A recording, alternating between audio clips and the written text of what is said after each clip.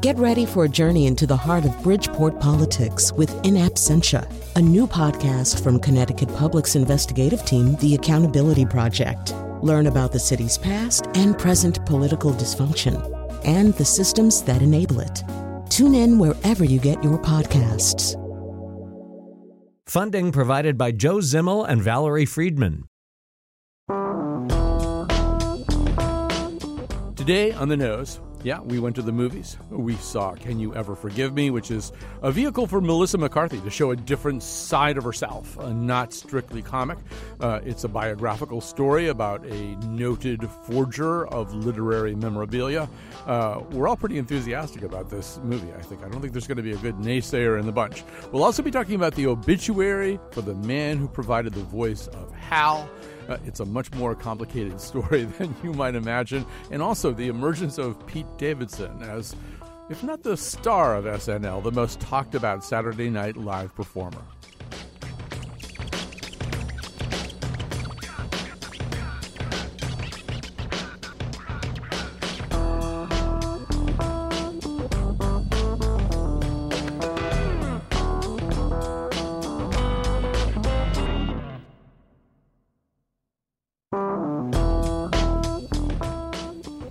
And welcome to The Nose, a special I Know I've Made Some Bad Decisions Lately edition. I know I've made some bad decisions lately is something that Hal says in the movie 2000, but it's also something that Pete Davidson could have said recently, he of Saturday Night Live. It's also definitely something that Lee Israel, the focus of the Melissa McCarthy film, Can You Ever Forgive Me, would have, could have, maybe said, except that she didn't like to admit she'd done anything wrong. Maybe to a judge. She could say, I know I've made some bad decisions lately. So we're always looking for Papulian through lines, the things that tie our themes together. We actually have Irene Papoulis, who teaches writing at Trinity College, on The Nose today, the creator of the Papulian through line. We did a listener survey on SurveyMonkey, and somebody actually complained about Papulian through lines. Oh, my God. They said it was too much of an insider term. Rand Richards-Cooper is a contributing editor at Commonweal and writes the In Our Midst column for Hartford Magazine. Kate Rushin is a poet whose The Bridge poem is featured in The Atlantic in a video project by the filmmaker Lucy Walker. This is the time where we plug anything that needs to be plugged. I didn't get any plugs from anybody. I have to plug one thing, which is that on Saturday night with the Avery Ensemble, I will be the narrator of a brand new work of music. You've probably heard me talk about this a little bit over time. David McBride was a very distinguished composer on the faculty of the Hart School, but well known in the kind of avant-garde and not even just avant-garde compositional community for orchestra, for chamber work, stuff like that. Anyway, he wrote a work for symphony and spoken word years ago that I premiered with his help. And for years afterwards, I would say, write something else. I would love to do something like that again. And he did. And then earlier this fall, he died in his sleep. We have decided that we are going to premiere the work anyway, the Avery Ensemble. And I can actually almost endorse it because we performed it for a small group 2 days ago. So we've rehearsed it. We'll rehearse it some more. And then Saturday night at 7:30, no ticket, no charge. You can make a voluntary donation at St. John's Episcopal Church. The Avery Ensemble will do a work by Rebecca Clark, a work by Ravel, and then we will premiere David McBride. So we are making a new world for piano quartet and narrator with some multimedia too. It's all about the armistice, all about World War I. Lots of musical craziness and lots of musical beauty. All right, so we have to move on here. Let's begin with Pete Davidson. Pete Davidson is sort of an odd figure on Saturday Night Live, as critics have pointed out. He's not really good at sketch comedy. He doesn't really do any impersonations. He doesn't do the things that make Kate McKinnon, for example, kind of a superstar. But somehow or other, he's emerged as the series' most notable protagonist lately, as much because of errors he has made as not. So let's go right to that. He had, in fact, slighted or kind of made fun of a Republican candidate for Congress, a man with an eye patch sustained as a result of injuries in war, being actually in an explosion. And so the next week, after quite a firestorm on Twitter, Pete Davidson apologized to the man in person and to the world. And what I'm sure was a huge shock for people who know me, I made a poor choice last week.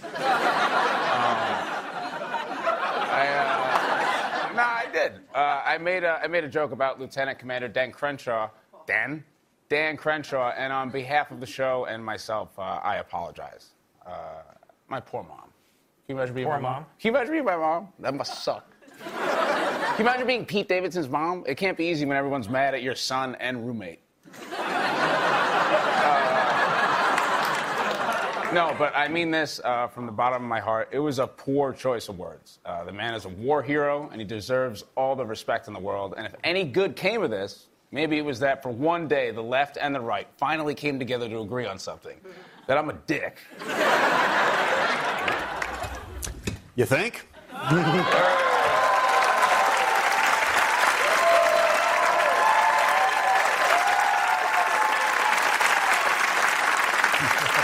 Lieutenant Commander Dan Crenshaw, everyone, thank you so much for coming. Thanks for making a Republican look good. You gotta stop saying that, man. You've been saying it all day. All right, so Rand, so the big applause that you hear is this Republican candidate and wounded war hero Dan Crenshaw sliding into the shot. As you pointed out, I had the exact same reaction. We just have to pause and say this guy's comic chops on Saturday Night Live were probably sharper than any politician I've ever seen. There are a lot of politicians have come on that show. Right. If you read a little bit into his background, the guy has an interesting pedigree. He went to Tufts University. He has a master's degree from Harvard's Kennedy School. So he's used to being around people who were facile and witty. I found this episode entertaining for one reason and heartening for another. Entertaining because these two are such emblematically opposite types of American males.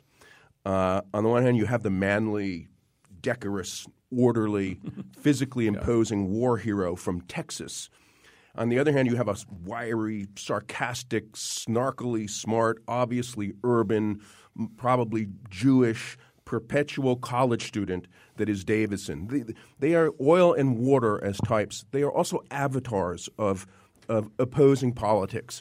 And so you don't expect them to be able to get along. Now, this piece was obviously scripted, and now I'm moving into what was heartening to me about it. But yet the two were kind of, you got the feeling, winging it emotionally, even if it was scripted. And they were able to get themselves onto a ground, at least this viewer felt, where their feelings toward each other and how they would express them were not fixed, but rather fluid. And there was a fluidity to this encounter that I found heartening in this moment when we've all become, and I certainly know I have, used to going around sort of shoving fixed opinions at other people. I had a conservative friend of mine say the other day, the thing about liberals is that they have no sense of humor. I took great offense at that, but I did feel that in my dealings with this person, I actually do lack a sense of humor because I'm just going around being aggrieved and outraged all the time. This was able to locate a moment where people weren't doing that when, through a saving kind of humor, they were dealing with each other in a fluid and rather lovely way. I liked it a lot. Yeah, and there are, Kate, there's sort of ways in which the rules of comedy begin to merge a little bit with the rules of political combat. So some of the rules of comedy are, I think, that if you as a comedian have taken a shot at somebody and maybe it hasn't gone over that well and you have to do something about it, that person gets to take a shot back at you. And there were some. I mean, this thing, it didn't just consist of one or two little jabs. Pete Davidson celebratedly had this disastrously collapsed engagement to Ariana Grande. So while the congressman-elect is there on the set, his phone goes off and his ringtone is an Ariana Grande song. I mean, it kind of went on like that. There's a way in which – that was a good one. Yeah. There's sort of a way in which people – you sort of do your penance, I guess, and maybe that's part of what Rand found heartening. I don't know. Yeah, I want to say thanks, Pete Davidson, because I fear that that the charming lieutenant will be around for a long time, in part because of this appearance on Saturday Night Live. And now the liberals are mad at him. And I think he might have.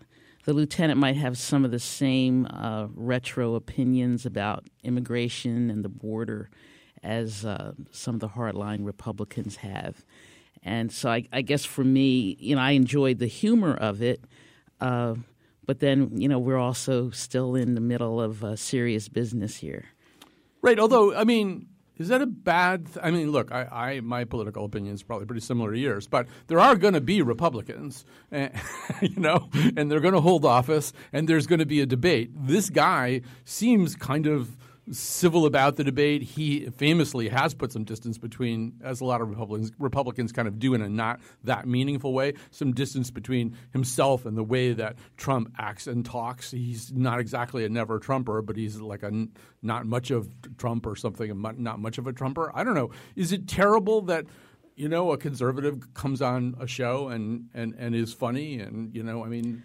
Oh, I don't think it's terrible at all. I just hope that the laughter doesn't switch our brains off. That's all. But I actually felt worse when I heard Pete Davidson give his charming slacker rendition of his relationship with Ariana Grande, and I'm listening. I'm looking. I'm saying, if I was the fiance, how would I feel about this? I don't think I'd feel so great about this. And sure enough, their Hollywood, New York engagement ended a couple of days later. Yes, indeed. So, Irene, there's something about Pete Davidson, and it's kind of hard to put your finger on it because Saturday Night Live is, for the most part, a place with people who have finely tuned comic chops, who are really good at sketch comedy, have come up through the ranks of the Upright Citizens Brigade or wherever, people with terrific impersonations. You kind of even wonder how Pete Davidson got through his audition. What did he do? Because his haplessness is kind of what engages us, but that's not a natural fit for SNL. And I wondered that when I first saw him on there, but then I found out that his father died in 9/11, and he has this whole story about that, and that he struggles with mental illness, and I thought, when I heard that, I thought, oh, well, that's kind of interesting, and so that was when he first started, and now I think the idea that we read about in this article in Slate, that he's kind of the perfect, Generation Z or whatever that generation is called, the post-millennials. He's the perfect Saturday Night Live character for them because of his, Rand called it his perpetual college student. Kate called it, what did you say, charming slacker quality of, I'm just going to tell you, I'm just going to lay it all out there. I'm just going to be who I am. I'm going to brand myself as just vulnerable and out there. In a way that the other cast members don't do. We don't really know much about their lives, at least just somebody who just watches the show. That's true. I do admire that I do see him as fearless with what he will reveal and say about himself. Yeah, whether it's fearless or not, though, I don't know if it's, in a way it's self-branding. Is that fearless? Yeah, maybe it is. Maybe it's like willingness to expose oneself. Is that fearless? Well, also, in a way, it's kind of all he's got, right? I think he's very funny, but he's only very funny in that way. So, Rand, I'm going to get you to make a slight distinction because you invoked, I know, one of your a cherished German term, that idea of the perpetual student, except that Davidson is kind of almost the perpetual non-student in a way. Those German guys that you've talked about in the past who just are at university forever, never completing their work. You feel like they're doing some kind of work. Davidson, I feel like, is a guy who just would never go to class, and that's kind of he has kind of rejected most of the indices of success. So I'm not a regular watcher of the show, so I'm not that familiar with him. I've seen him a couple of times, but I was following a little bit of the Beto O'Rourke campaign, and was interested in him as a character, and thinking about some of the overlap Beto O'Rourke has with Barack Obama in terms of, being a really smart college student who's a little bit of an outsider and a sort of an observer, and after graduation has vaguely artsy notion, maybe wants to create stories, gravitates to an urban environment, and then you're not sure what the next few years are about. So there's that part of being the ewige Student, the eternal student is, allotting yourself and allowing yourself an extended period where, you're not necessarily doing really anything that's clearly identifiable. Bernie Sanders did that for like 15 years. And as a political, as a type that, might become a future politician, that's a very agreeable CV from the kind of artsy liberal point of view, and a clearly disagreeable one from the point of view of people who are going to sit there loving Dan Crenshaw. And that was part of that, that extreme slackerness coming side by side with, a guy who already, was going to the Kennedy School and had the military component of his future career figured out when he was an undergraduate at Tufts. Yeah. But at the same time, the guy's on Saturday Night Live, and so I think for people of that generation, that's a pretty high mark of success. Right. So it's kind of like the combination of the slacker. Yeah, they're like the Navy SEALs of the slacker. Yes, exactly. Of the slacker mode. And they all know that too, right. and so that's part of it. It's like I'm really successful, but I'm going to act that. So in he's some like way. the slacker's slack. He's like the champion slacker's slacker. He's like the 2018 slacker, because people don't admire the people that slacker. age, right? Because people that age don't really admire, at least in my experience of them. They don't really admire slackers in the way that, baby boomers used to. Like we would appreciate somebody who just, wanted to read all day and have a good time and talk. And do nothing. Yeah, and do nothing, whereas that isn't there. So it's kind of an interesting. I just have to say that Pete Davidson has this recurring role as the pool boy. And there's this, like, when what's her name, from Elaine from Seinfeld. Julia Louis-Dreyfus. Yeah, she was on, and she plays this woman. She's in the house, and she's like, "Oh my God, we have to end this relationship. It's horrible. It's like, oh, it's I have a family, I have children. This isn't going to work." And she goes through this whole thing because she's having a relationship with him, the pool boy, and he just kind of stares at her after she says all this and says, "Okay," and it's like, okay, and then he goes out and starts working on the pool again. No big deal, And so that just encapsulates something, and he's just I just laughed at hard. There's a great essay by that. Tim Kreider, Kreider, called "The Busy Trap," and it's his broadside in favor of the cultural importance of doing nothing and how we've lost it. The other thing, though, is, Kate, there's a way in which Saturday Night Live's relevance to the American cultural debate kind of waxes and wanes, but really over the last 3 or 4 years, because I think of a concatenation of factors, it's really become front and center again. Partly it became front and center as just a vehicle for the critique of Donald Trump and for everything that happened running up to the 2016 election and then after, but also because, there's some really pretty amazing stars on it right now. Kate McKinnon, really, I interviewed Richard Plepler, the CEO of HBO, a couple of nights ago, and he said that he said to Lauren Michaels, "Kate McKinnon can do anything she wants. Just bring something to me. It'll be, I want to have her on HBO." Cecily Strong is now in a Triscuit commercial, which is kind of an amazing thing for a Saturday Night Live player to do because so many of their bits are fake commercials that look like real commercials. You'd be very hesitant to put one of them in an actual commercial because everybody watching it would be waiting for the joke. She's so funny. Why isn't she doing better stuff than Triscuit commercials, I wonder? Maybe get a lot of money for those. Yeah, I bet you do. Right. Kenan Thompson has kind of emerged as this sort of jack of all trades. He's been there forever. But, Saturday Night Live is, I don't know, one of the articles we read, it said it's, it's your grandfather's or your grandmother's favorite comedy show. But come watch this guy, Pete Davidson, who you as a Generation Z person can identify with. But I don't know. SNL has kind of gotten itself back into the front of the conversation a little bit. Yeah, and I think they've done that a lot through Weekend Update. Mm-hmm. I really tune in a lot for that.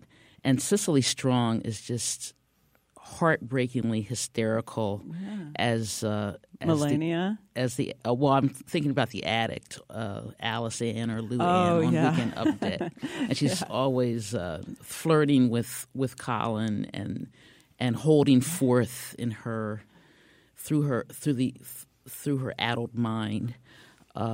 And that's really where Pete Davidson gets to shine, too. He comes on usually as Pete Davidson on Weekend Update and just gets to be himself instead of a sketch character. All right, I'm getting the notice that we should switch topics. So I think most of us really probably most people in the know probably understand how great New York Times obituaries are, and we've done an entire show about this. So I was reading one this week, and it was an obituary of the man who had incarnated – no, that's the wrong word. He's the man who provided the voice of Hal in 2001, a Canadian actor who I had personally never heard of before. And like most obits, Rand, it had all kinds of terrific stuff, including including that he never saw the movie. Yeah. Because he didn't like it. Yeah. How did he even know he didn't like it? Well, he didn't like the process. He didn't like the process that he went through. Wouldn't you? How could he not have seen it? I think he felt disrespected. Yeah. And they were originally going to get – who did they have lined up? They had Martin Balsam. I was thinking Ernest Borgnine and Martin Balsam was going to do that voice, which would have been really terrible. Right. And they also tried a few British actors, at least maybe cueing, But ultimately, and I think we should all maybe just in an auditory way revisit this voice for a second. Ultimately, they decided on this. Hello, Hal, do you read me? Do you read me, Hal? Affirmative, Dave. I read you. Open the pod bay doors, Hal. I'm sorry, Dave. I'm afraid I can't do that. What's the problem? I think you know what the problem is just as well as I do. What are you talking about, Hal? This mission is too important for me to allow you to jeopardize it. I don't know what you're talking about, Hal. I know that you and Frank were planning to disconnect me. And I'm afraid that's something I cannot allow to happen.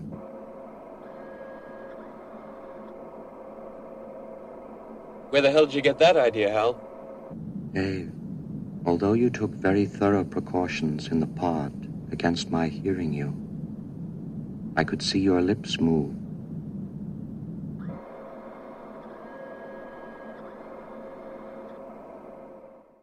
So, Rand, there's actually I was watching this. I watched this particular clip a few times today.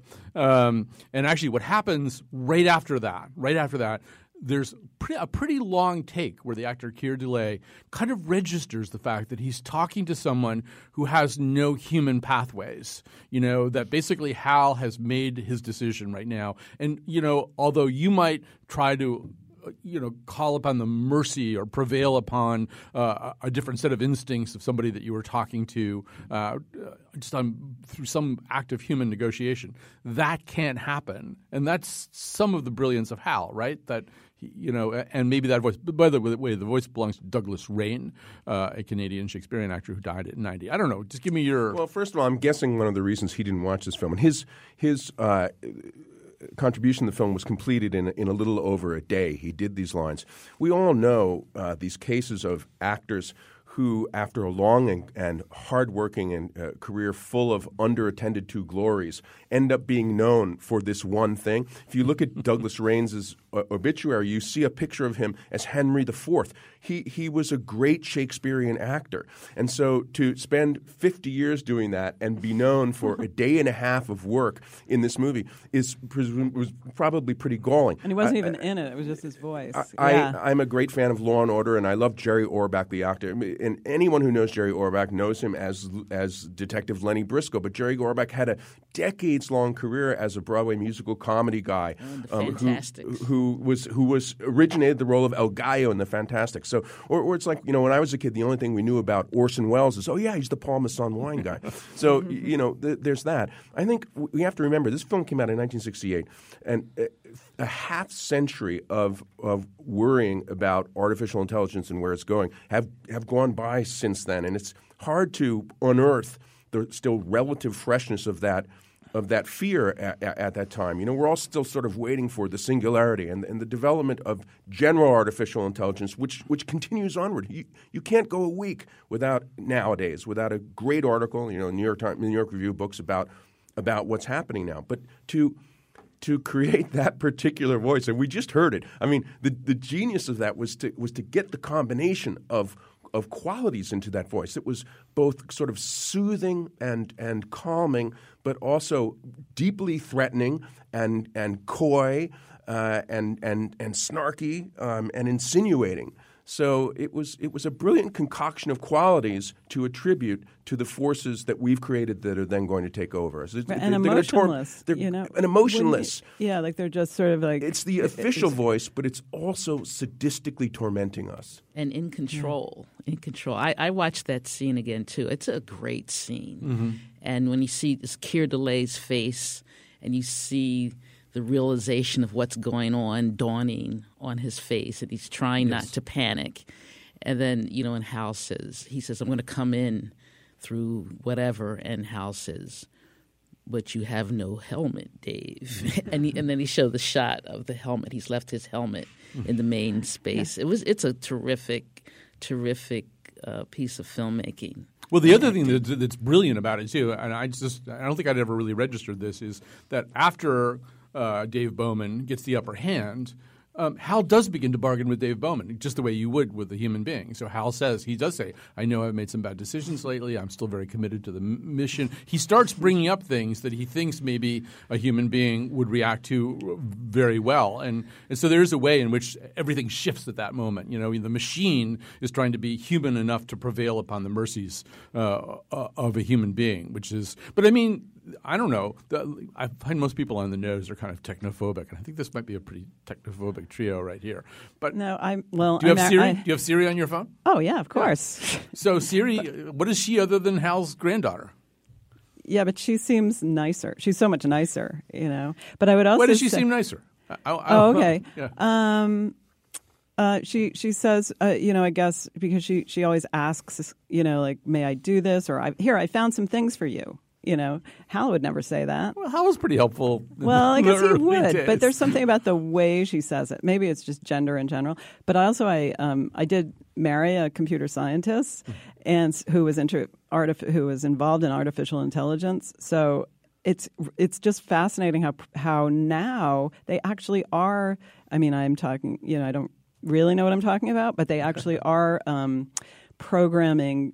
There are more and more ways to program computers to think for themselves. It's not just repeating like it was in 1968 anything that a human would have programmed it to do. They can actually have much more autonomy and sort of. A student of mine is writing a paper right now called "Can Computers Ever Be Moral?" And how that works, and sort of exploring that from a scientific point of view. So it was freaky then, but it's even freakier now, I think, to think about a computer being manipulative in the way that Hal was. Well, we keep putting off, from what I read in this topic, we keep putting off the date at which it's going to be, at least a computer and AI scientists foresee a time when computers are actually going to perhaps be like Hal. And now the latest data I read is 2047. So it was obviously brilliant to capture. We have artificial intelligence. We encounter it every day in our lives, but it's not yet Hal-like. And the difference between Hal and Siri, their voice has the same tonality. And I think we read that it does. The same sort of not exactly human kind of humanness to it, right? I mean, well, I think that's why I'm still with Julie on Amtrak. Because Julie on Amtrak, friendly. She's always there. She's always friendly, always helpful. Hi, I'm Julie. Yeah, never let me down. I think there's no question that a lot of technically inclined and scientifically inclined people, as young people watched 2001, went into that field, were influenced by it, and it's no accident that all these kind of quasi-AI personal helpers are Alexa and Siri. They have names. Just the way Hal did, and they speak in a pretty uninflected way. Although you can change Siri. My Siri is now an Australian guy. You can change Siri's voice. Why did you pick him? I just got tired of Siri. I wanted something else. Come on, it's your old Crocodile Dundee enthusiast. I used a British woman's voice on my GPS. Mm-hmm. But now they've developed these AIs that are going to be companions for older people who live alone. Right. And where the person can you get a voice that's ungrammatical and has speech particles and clears its throat? Not on your iPhone. Davidson. Okay, I'm getting the gotta break thing, so we got to take a break. But we'll be back. We have to have time to talk about this movie we saw. Daisy, Daisy, give me your answer due. I'm half crazy, all for the love of you. It won't be a stylish marriage. All right, we went to the movies this week to see Can You Ever Forgive Me? This is based on the real story of a writer named Lee Israel who, when her book writing career was thwarted, turned to forging literary memorabilia. So let's hear a little bit from the movie. Melissa McCarthy is in an unusually serious, although kind of, mordant role. You hear her here with the other sort of major figure in the movie, Jack Hawk, played by Richard E. Grant. Jack Hawk is it's hard to say what he is because it's difficult to, well, he's selling drugs and living the low life on the Upper West Side of New York. Going through Lee Israel. It's Jack Hawk. Last time I saw you, thank you, we were both pleasantly pissed at some horrible book party. Am I right? It's slowly flooding back to me. You're friends with, Julia something. Steinberg? Yeah. She's not an agent anymore. She died. She did? Jesus, that's young. Maybe she didn't die. Maybe she just moved back to the suburbs. I was confused, those two. No, that's right. She got married and had twins. Better to have died. Indeed.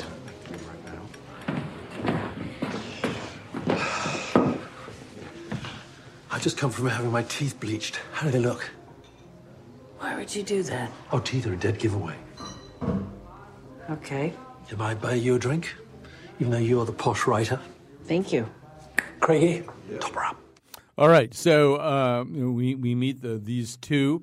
First of all, Kate, I think one thing that maybe we should just start out saying is I think we're all kind of hungry for a movie that has a little bit more grown-up content to it. That this movie and to have it have a major box office star like Melissa McCarthy means that you could go to the multiplex and just see a movie like this one.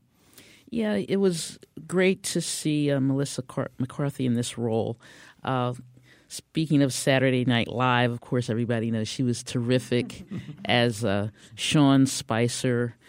Ghostbusters, not so much as a movie, I thought. But so it was really great to see her, in a dramatic role. I heard an interview with her, and she was talking about her experience and her training.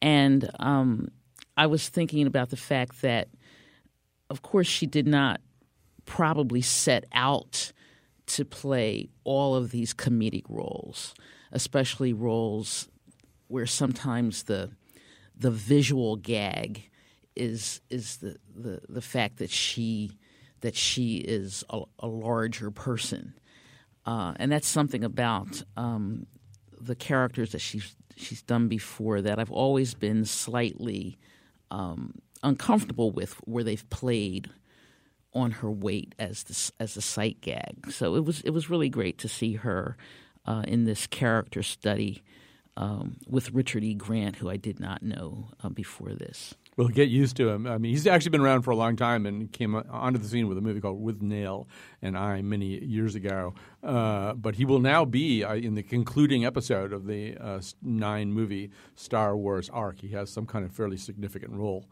in Star Wars 9.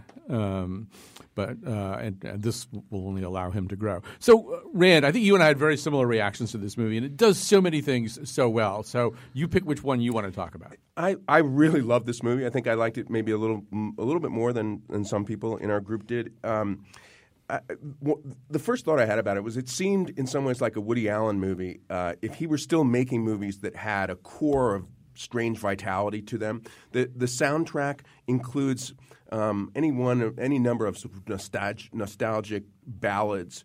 Blossom Dearie song Manhattan. We may have heard of that tiny bit in the background there. Peggy Lee, Dream Street, Street of Dreams. Dinah Washington is there. But instead of just putting forth then a kind of ultimately empty nostalgia that is clued by that almost tick of romanticism that Woody Allen has now applied again and again to Manhattan.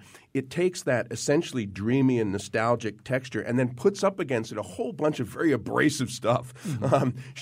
It's a great film about failure and the desperation that comes out of failure. It's set in the 90s. Colin, you had a great comment about what the 90s meant for writers. The 90s also was a time when in Manhattan we began to see, this enormous and ever-growing gap between people who have made it and who haven't, who have money and who don't. And publishing was kind of breaking down in the same way.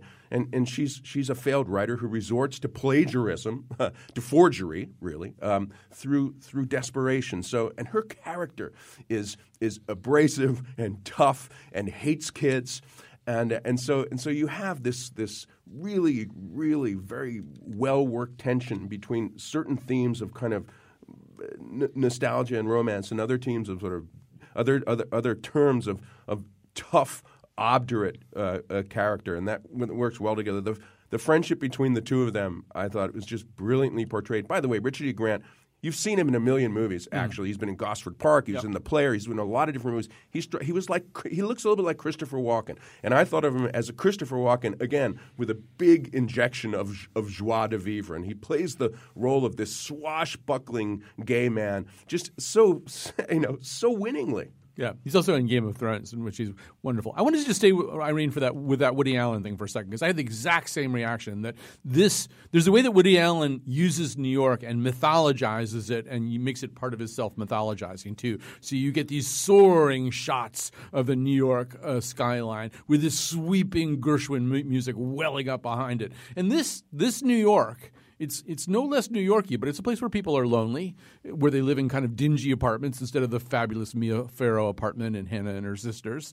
Where it's a city that doesn't really care that much whether you live or die, which is, I don't think, how Woody Allen sees New York. I agree, and I since I lived in New York at the time that 1990 was it? Yeah. That the movie took place, and I think that is much truer to New York, for as it was then. There were just so many people. You can't generalize about like what New York was at that time, but yeah, it was that sort of, you're just going to do what you're going to do. And I want to say that, so, and also her apartment, that seemed very true to the time, like for now, that apartment probably costs like $3,000 a month or whatever, but then you could get an apartment like that for a few $100s a month, and so it seemed, it just did seem very true, and the way she had furnished it, and the typewriters, and then the transition to computers, and the computer looked so funny because it was so big, and all that seemed realistic in a really wonderful way to New York, right? It wasn't so much the city in terms of. The party she went to was so great, too, because that just was so familiar, just that way that party was. Anyway, but I think, and so I agree with a lot of what Rand said, and I think I would recommend the movie a lot. I think it's interesting, but I think the character, that crusty character who's incapable of intimacy for the most part, I find so fascinating, and so I sort of felt somewhat disappointed because I wanted the movie to explain that character to me more than it did. I think she did a good job of sort of demonstrating it, but I felt like, I want more of how did you get this way? Let's hear more about this. We had that conversation, my significant other and I, on the way out of the movie, and I thought, I don't need to know the psychic wound. I know this person. This person is a close cousin of Dustin Hoffman's character in Tootsie, the person who has his or her own set of aesthetic standards that he or she will not compromise, will not play the game, will not make nice. We kind of know that person. Kate, if there was one tiny little thing that disappointed me about this movie, there's a fascinating relationship that is depicted growing up between Lee Israel and this character played by Dolly Wells, Anna, I think her name is, who owns the kind of bookstore where you could maybe sell some literary memorabilia. And in fact, we have a clip of that. We have a little clip that has Anna in it, don't we, Mr. Pants? Let's just play that. Wasn't this one line here was particularly clever, don't you think? It's wonderful. I love his writing. And Dorothy Parker as well. Caustic wit, Caustic wit is my religion. I can't carry it off. You certainly can. Doesn't help too much in the relationship department. I'm sure that's not true. Okay, should we settle up? Yeah.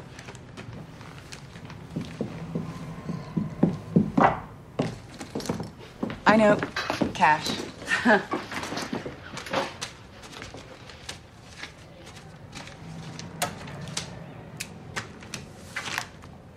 This has my number, well, the number of the store.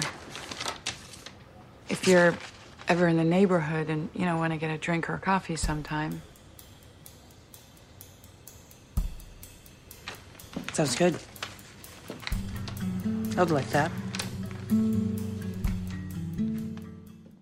So, we see a couple of stabs that she makes at intimacy, Kate. One of them is with Anna Devere Smith, who kind of shows up near the end of the movie as her ex-partner, we are led to assume.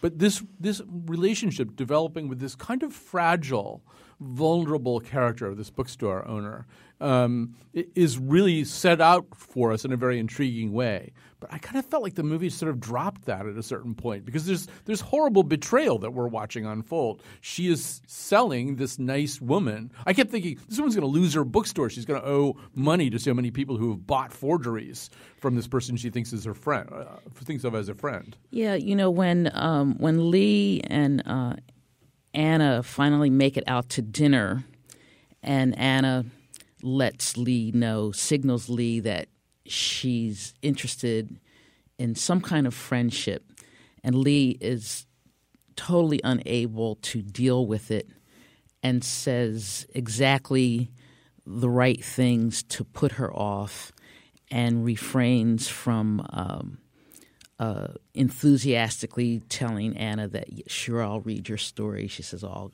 if I get around to it. And Anna is puzzled, and that's dropped. I think it's explained somewhat in shorthand in the scene with the cameo with Anna Devere Smith as the weary ex. And she's heard it all, she's seen it all, and she knows that Lee is so self-absorbed that she's only calling her because she needs her. She needs something for her. And Anna Devere Smith as the ex is just not having it and walks away. And I guess the way I saw that scene working is as a stand-in for all of the other friends and lovers that she let down and that she betrayed out of her own self-absorption. Rand, we're running low on time here, but I do think we should say something about the way that this is very much a movie about literary people, about people who want to be literary people, about a world in which literature, the memorabilia of people like Dorothy Parker and Noel Coward is worth collecting. But it's a world that's no longer really being lived in. Well, what was fascinating to me about that, of course, people are still collecting a lot of things, but what's great about the way this film works is it takes her through really humiliations of failure. When her career just implodes, her agent is essentially humiliating her to her face. And part of her problem is that she has discovered no self as a writer. She's always going to write about a book herself, but for all the reasons that Kate just brought up, the self is not accessible. It's not there. She's not going to be able to write it. So by happenstance, she comes across a letter, a writer's letter. She sees that she can not only forge signatures effectively, but she can write letters in the style of different writers and produce them totally credibly in this chameleon-like way. And what's fascinating is that while she knows she's doing something unethical and in fact illegal, in fact the law is closing in on her, she also prides herself on her ability to do this. And it is a kind of triumph of close reading. She says at one point, I'm a better Dorothy Parker than Dorothy Parker was. Well, there are very few people these days who read enough and read closely enough to be able to recognize small peculiarities of writers' styles and be able to to duplicate them. Forgery, I mean, they say mimicry is the greatest imitation. Well, if that's true, then forgery is adulation. And there is a kind of backhanded or roundabout artistic triumph that goes along, whether it's in painting or in writing, with the ability to forge at this level. And she becomes euphoric about something that is at its base completely unethical and illegal. And that's one of several fascinating paradoxes in this movie. Right. We have to stop there, so we'll have time to make some recommendations on the other side. But the movie is Can You Ever Forgive Me? I think we all think you should go see this movie.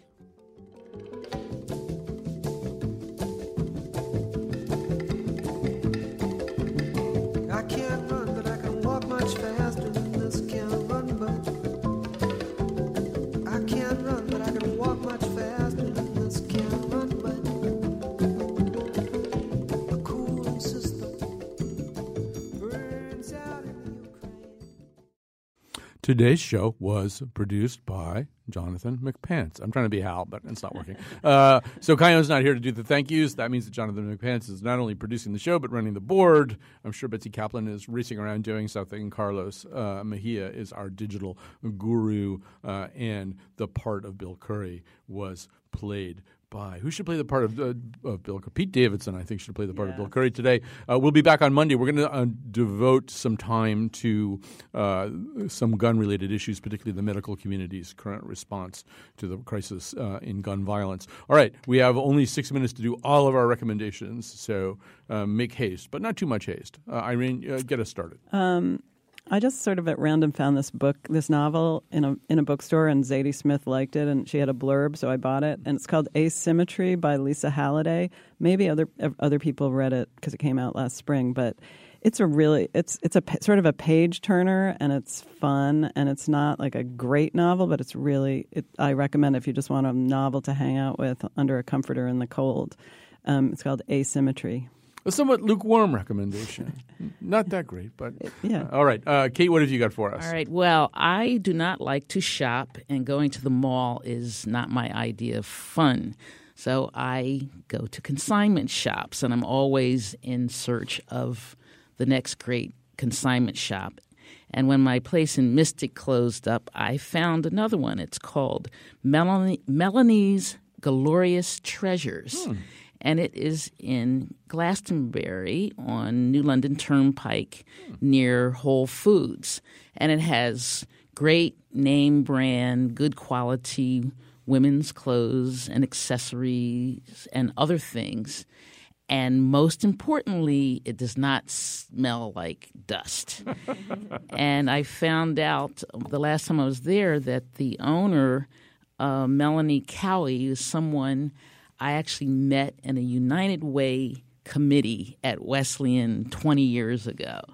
And so it just all made sense to me. So that's Melanie's Glorious Treasures Consignment Boutique in Glastonbury. Great endorsement. Presumably you cannot buy signed letters by Katharine Hepburn there or anything like that. Maybe. Maybe you can. All right. Well, inspect the dice, obviously. Rand, what have you got? I'm going to make your whole day and evening with a book, a dinner, and a movie. Dinner would be at Song Restaurant in West Hartford Center. It's a new Chinese dim sum place. It's owned by the people who have Shu down on New Britain Avenue. Yeah. It is great. Song in West Hartford. Where is it?